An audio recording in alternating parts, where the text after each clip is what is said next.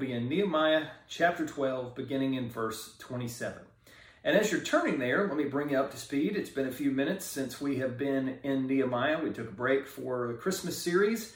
And so this story that we've been working through is one that is often neglected in the Old Testament. But man, what a great book it is. It tells the story of an ordinary man that God used to do an extraordinary thing. He led a very unskilled but willing workforce, and they rebuilt the wall around Jerusalem in only 52 days, which was nothing short of miraculous. And that allowed the people of God to resume their relationship with God, so to speak. They could reinstitute temple worship, so on and so forth. And today we get to see a great celebration that they have that probably follows right after the events of chapter 9. Of course, we had some lists and some names between there and where we are now. But this shows us a few things about ourselves and about them that we need to pay close attention to. So let's pray, ask for the Spirit's help, and we'll get right to work. Let's pray. Holy Spirit, we ask that you would come and illuminate these texts to us. We pray that we be informed in our knowledge of Scripture, transformed by the renewing of our minds, conformed to the image of Christ, and recommissioned on the Great Commission. Lord, help me, frail as I am, to serve us well in this time. In Jesus' mighty name, amen. All right, so let me say a couple things about this passage. A little different than most of the passages that we look at. This is basically two parts is how you could break this text apart. It's the wall dedication. It goes from here in verse 27 all the way down to verse 43.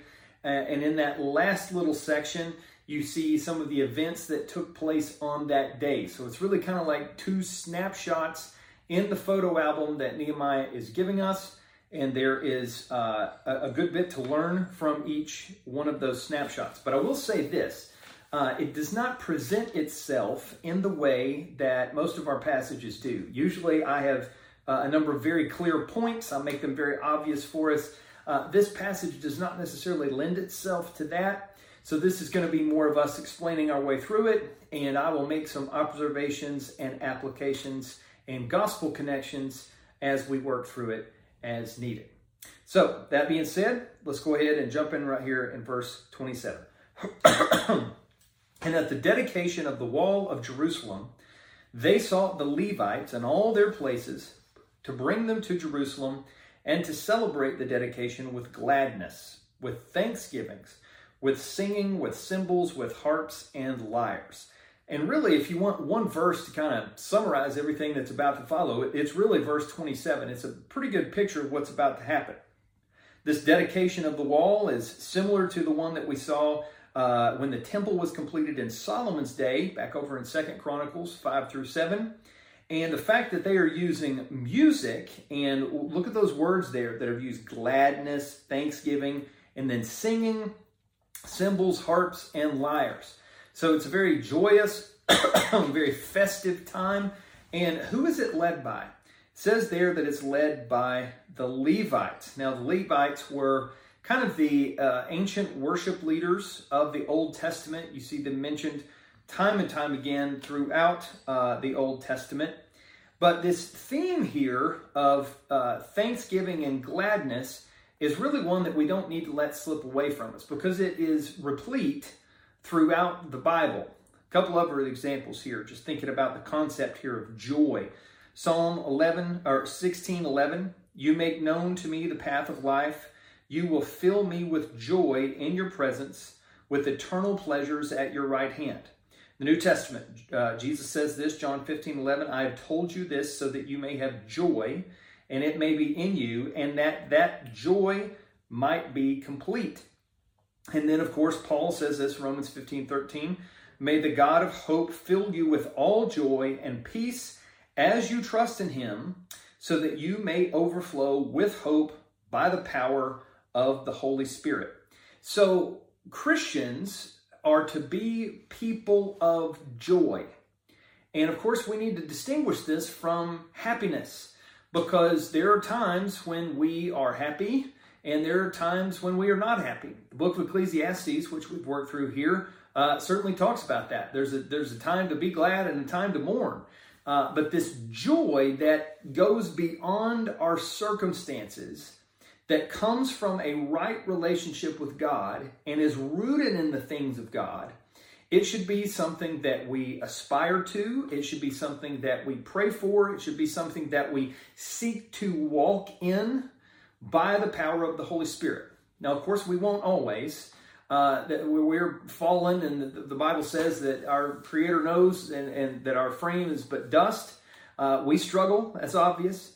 But the target that is painted for us is the concept that we see emerge in this, that just as these people dedicated the wall around Jerusalem, and they brought in these worship leaders and they had this great celebration, we should live our lives in that same Godward direction. We should dedicate ourselves to the Lord. We should seek to worship the Lord. We should seek to celebrate the Lord, live with gladness, live with thanksgiving, and sing, even though we might not use cymbals, harps, and lyres. And so this joyous confetti in the air that we see here in verse 27, we want that kind of unshakable joy, as the old kids song used to say, down, down, down, deep in our hearts. And so that is something that we can take from this in a direction that we should drive. Now, to see just how big of a deal this is, look at verse 28. It says, and the sons of the singers gathered together from the districts surrounding Jerusalem and from the villages of the Netophathites, there we go, and also from Beth Gilgal and from the region of Geba and Asmareth, for the singers had built for themselves villages around Jerusalem. So the idea here is there would have been some Levites living in Jerusalem proper at this time, but then a lot of these workers had also kind of spread out from there, and so they had kind of made little villages around Jerusalem during this time. If you think about it, kind of like there's the Nashville metro area, and then there's the places beyond that. There's the Brentwood, the Franklin, the Antioch, the Murfreesboro, kind of that kind of thing. And so these workers were around there. And then it says in verse 30 that the priests and the Levites purified themselves, and they purified the people and the gates and the wall. Now, what we're talking about here is a type of ritual, ceremonial purification that would have been part of this section of redemptive history. Now, by God's grace, and we'll say more about this in a moment, thankfully we do not have to do this today because of the purity that is ours in Christ, but they would have gone through some kind or several kinds of ceremonial washings, maybe changing into clean white robes, so on and so forth, to communicate, hey, this is a special day, this is a special thing that we're doing to dedicate this unto the Lord, and so we are purifying ourselves to be a part of it. It followed the confession of their sin and was in line with what God had told them to do to separate themselves and be a light unto the nations. So when we see this, I think several things ought to come to our minds. The first one is the holiness of God. And what I mean by that is that God is perfect. He is righteous. He has never made a mistake. He's never had a wrong thought, never done a wrong action. He is wholly unique in that way, in that he is perfect in all of his ways. And so by them purifying themselves before they go before the Lord, so to speak, it communicates to everyone what the God of the Bible has said about himself and his nature. There's a great book on this if you want to do some further study called The Holiness of God by R.C. Sproul. Thorough explanation of the subject, but also very accessible. I would strongly commend that one to you for further study. So that's the first thing that ought to be on our mind when we see that they purified themselves. The second thing that ought to be on our mind is our sinfulness and our need for purification. Now, in its historical moment at this time, surely they would have been aware, hey, listen, we can't seem to obey God for more than 2 pages in the Bible here. We're a huge mess, captivity and all those things because of it. And so they would have been aware of their need, but also going through this action again would have reminded them of their need for purity in light of God's perfection. So anytime we see the holiness of God, we see our unholiness apart from Christ, and we see that gap, and we lead to the third thing that needs to come to our minds here. Because of where we are in redemptive history and reading this wonderful book on this side of the cross, we need to look at this, and I think we need to see the beauty of the gospel. And we need to see it in a bunch of different ways. First of which is, like I mentioned before, we don't have to do this anymore. You don't have to wear special clothes to church. You don't have to take a special kind of shower before you come and worship with us. Jesus has taken care of and fulfilled all those aspects of the law. And we are ceremonially clean in Christ. All of Jesus' purity is counted on our account because of our faith and our trust in Him. And we need to exult in that. We need to be thankful for that. We need to be reminded of that in passages like this. And we need to worship God because of that. We are pure and clean and cleansed in Christ. And listen, this has all kinds of implications. Let me give you just a couple. Hebrews 10:22 says this: "Let us draw near with a true heart, full assurance of faith, with our hearts sprinkled clean from an evil conscience and our bodies washed with pure water." So we can draw near to God because we have been made ceremonially clean and purified in Christ. Think about that, friends. So many other religions of the world, what is their goal? Their goal is to try to get close to God through their best effort, through their good works, and so on and so forth. And yet, at the end of the day, they have no hope because they are still trying to cleanse themselves by their failed obedience. But what does Christianity say? Christianity comes along and says, listen, we know you can't make it on your own, so we're going to have Christ in your place. You put your faith and trust in Him. He will cleanse you. He will forgive you of all unrighteousness. And then you get to come near to the God of the universe because of what He's done and not because of what you do. He will make you clean, but you can't make yourself clean.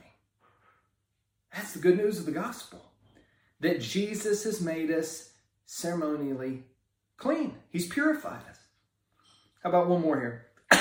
1 John 1:9 says, "If we confess our sins, He is faithful and righteous to forgive us our sins and cleanse us from all unrighteousness."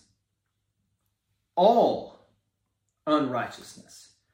So that means because of Jesus' purifying power, there is not a single thing that we've ever done or ever thought about doing that Jesus cannot forgive us of and make us clean from. Friends, again, no other faith system offers that kind of hope, offers that kind of grace, offers that kind of sweeping power that can go to the deepest, darkest valley of your heart. Only the good news of the gospel of Jesus can do that kind of purifying work. So in light of what we've seen here, as we've been thinking about this concept of purity and purification, let me ask you just a couple of questions. Number one, do you have the right view of the holiness of God? That He's entirely perfect, that He is entirely unique in that way? Do you need to have it expanded? Second, do you see your sin against the backdrop of the glory of the holiness of God? And finally, do you see that Jesus Christ is your only hope and that He is the most glorious hope? That if we will put our faith and trust in Him, He will forgive us and cleanse us of all unrighteousness.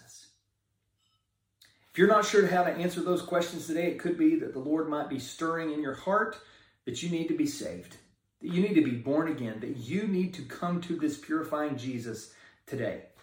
And if that's taking place in your heart even now, my admonition, my encouragement to you would be to admit that you're a sinner, believe in the purifying power of Jesus, and confess your sins and commit your life to him. And then you reach out to us. You let us know, because we want to help you as you begin this journey of faith. Shoot us an email, refugefranklin@gmail.com, and we want to help you any way that we can. So they've rebuilt the wall. They have celebrated around this wall. Now we see that these people have purified themselves. And look at verse 31 at what begins to happen. Then I brought the leaders of Judah up onto the wall and appointed 2 great choirs and gave thanks. One went to the south on the wall of the Dung Gate. And then for the next few verses, all the way down to verse 43, Nehemiah kind of gives you a play-by-play of who did what and who went where. And quite simply, I think the way to understand this is they probably assembled at the Valley Gate on the west side.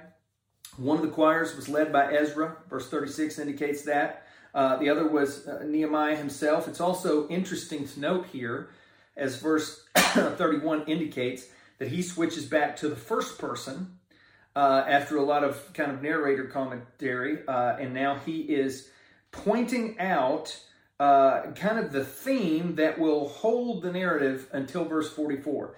It comes up several times, and it is that word of thanks. That's what this is all about. And this is not some kind of, we're doing this because we have to. We're doing this because we're grumpy about it. This theme of gladness and thanksgiving runs all the way down. And then you actually see it kind of in the grand finale in verse 43. It shows up multiple times, a couple times as a noun, and then a few times as a verb in this section. So if you want to boil down what's happening, verse 27 describes it, and then these, or kind of encapsulates it, and then these verses flesh it out. It's a time of great thankfulness. Now, look at verse 43. It says, and they offered great sacrifices that day and rejoiced, for God had made them rejoice with great joy. The women and the children also rejoiced, and the joy of Jerusalem was heard far away. Now, a couple things I want to mention here. Key in on this. It says that God had made them rejoice with great joy. And I think that's interesting, because even though it's not exactly clear what he means by that, clearly there's some kind of divine work that is prompting them toward this kind of great explosion of praise. And I tell you, that's good news for me, because even though, just like we talked about before, we know joy is kind of the sphere we want to operate in and walk in, there are plenty of times we are not joyous. There are plenty of times we are not thankful. There are plenty of times there is no gladness on or about us. And we need to know that in those moments, we need to go to God and ask for his help, and God will help us rejoice in him.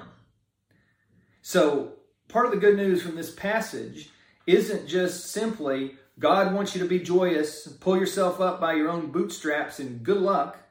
There's no hint of that. But instead, God helps them rejoice. And that same God that helped them will help us. So if you find yourself in a particular valley today, in a particular struggle today, you are finding it particularly challenging to be joyful. Friends, just go to the Lord. Ask for help. Ask for his kindness, his mercy, his joy to well up within you, and you'll get to see what only God can do.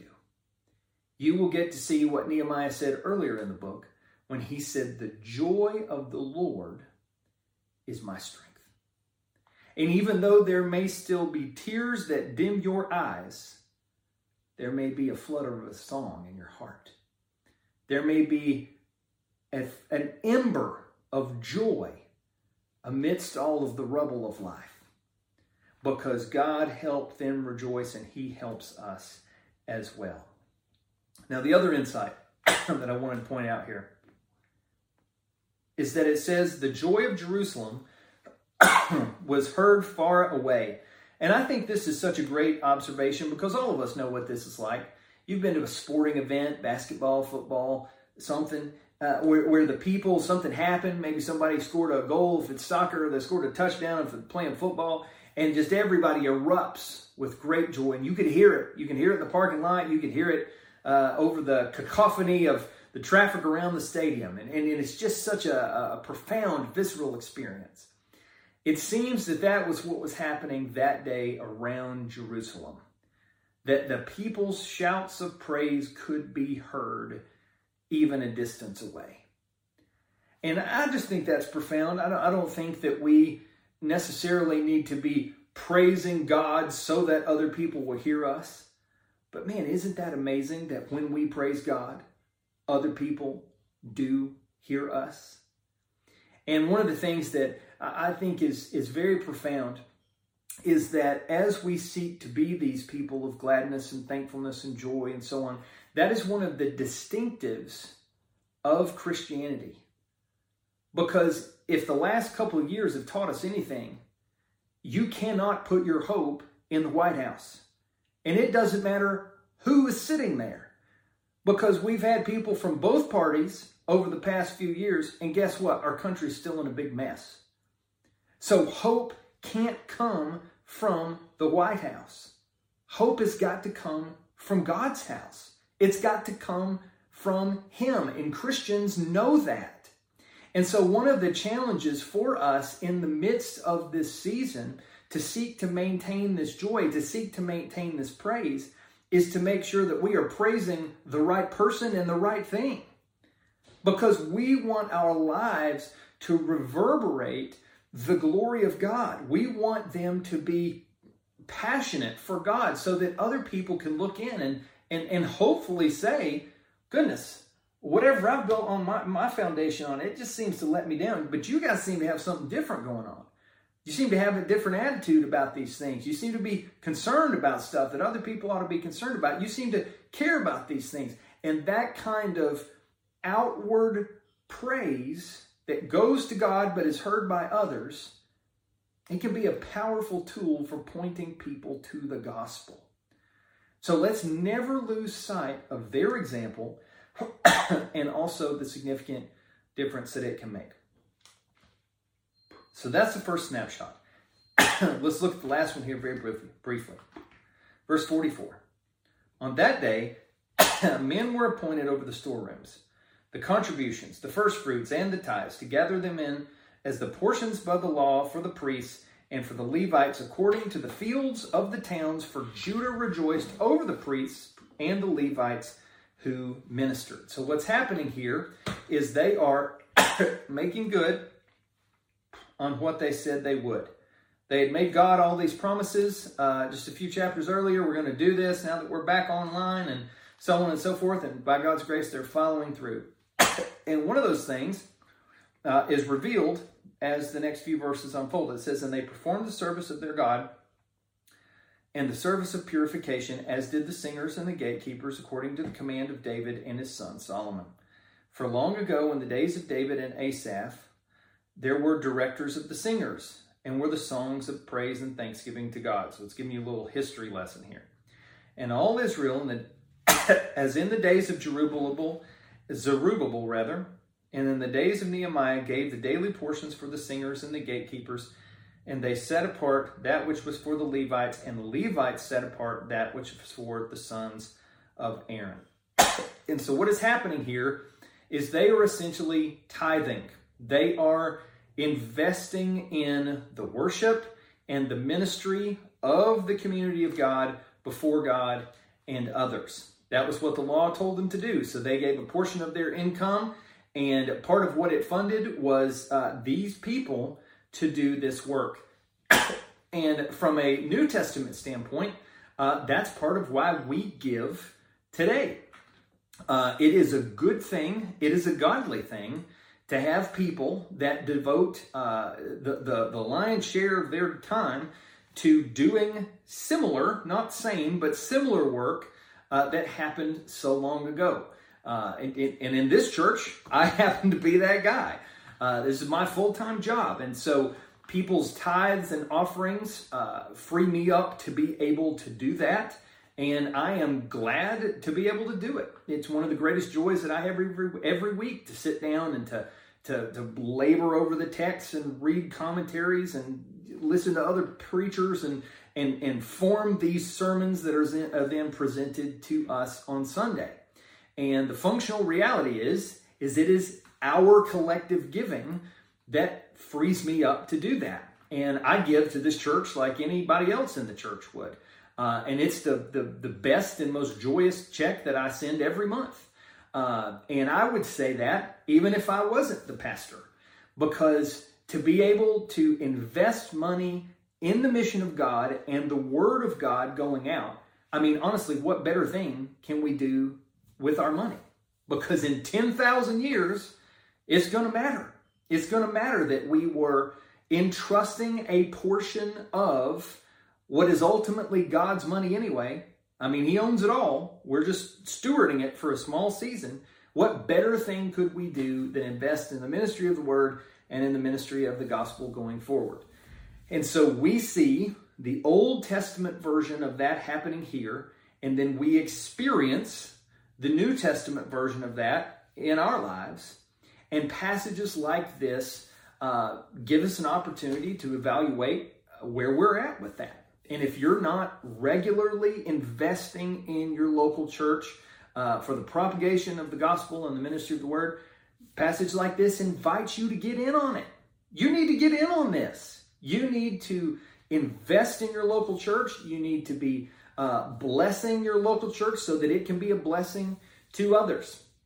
Because, paying your pastor, that's only one of the things that we do with money at the church, but we also do the other ministries that we do. We also help out various people, and we've been able to help out quite a bit in a various set of ways over the past year or so.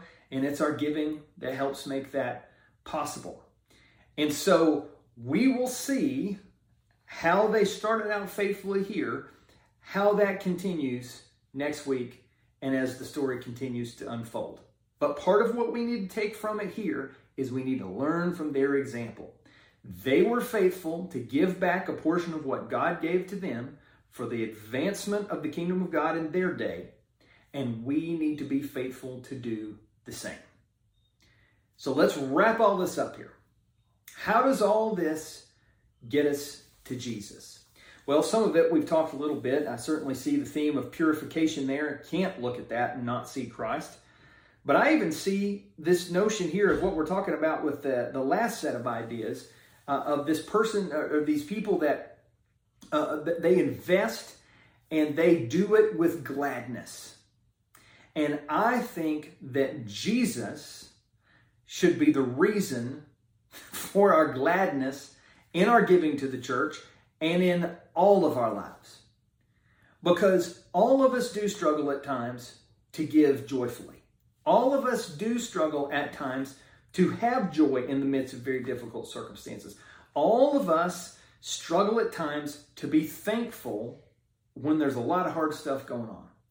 But friends, Jesus speaks to all those needs. Because the reason we give generously is because God gave Jesus for us generously. The reason we can have joy is because Jesus, for the joy set before him, endured the cross for us. The reason that we can have any sense of thanksgiving is because Jesus was always thankful, and he never failed, even when we fail. And so as we look at Nehemiah, as we see this wall we rebuilt, as we see these good things happening in this passage, it should necessarily point us to the best thing that ever happened, and that is the life, death, and resurrection of Jesus.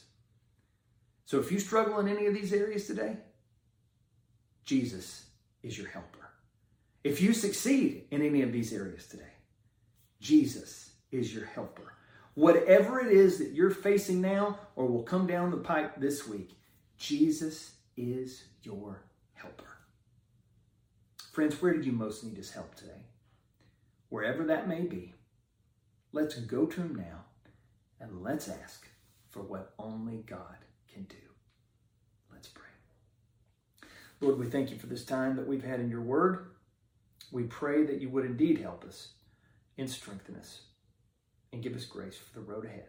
In Jesus' name, amen.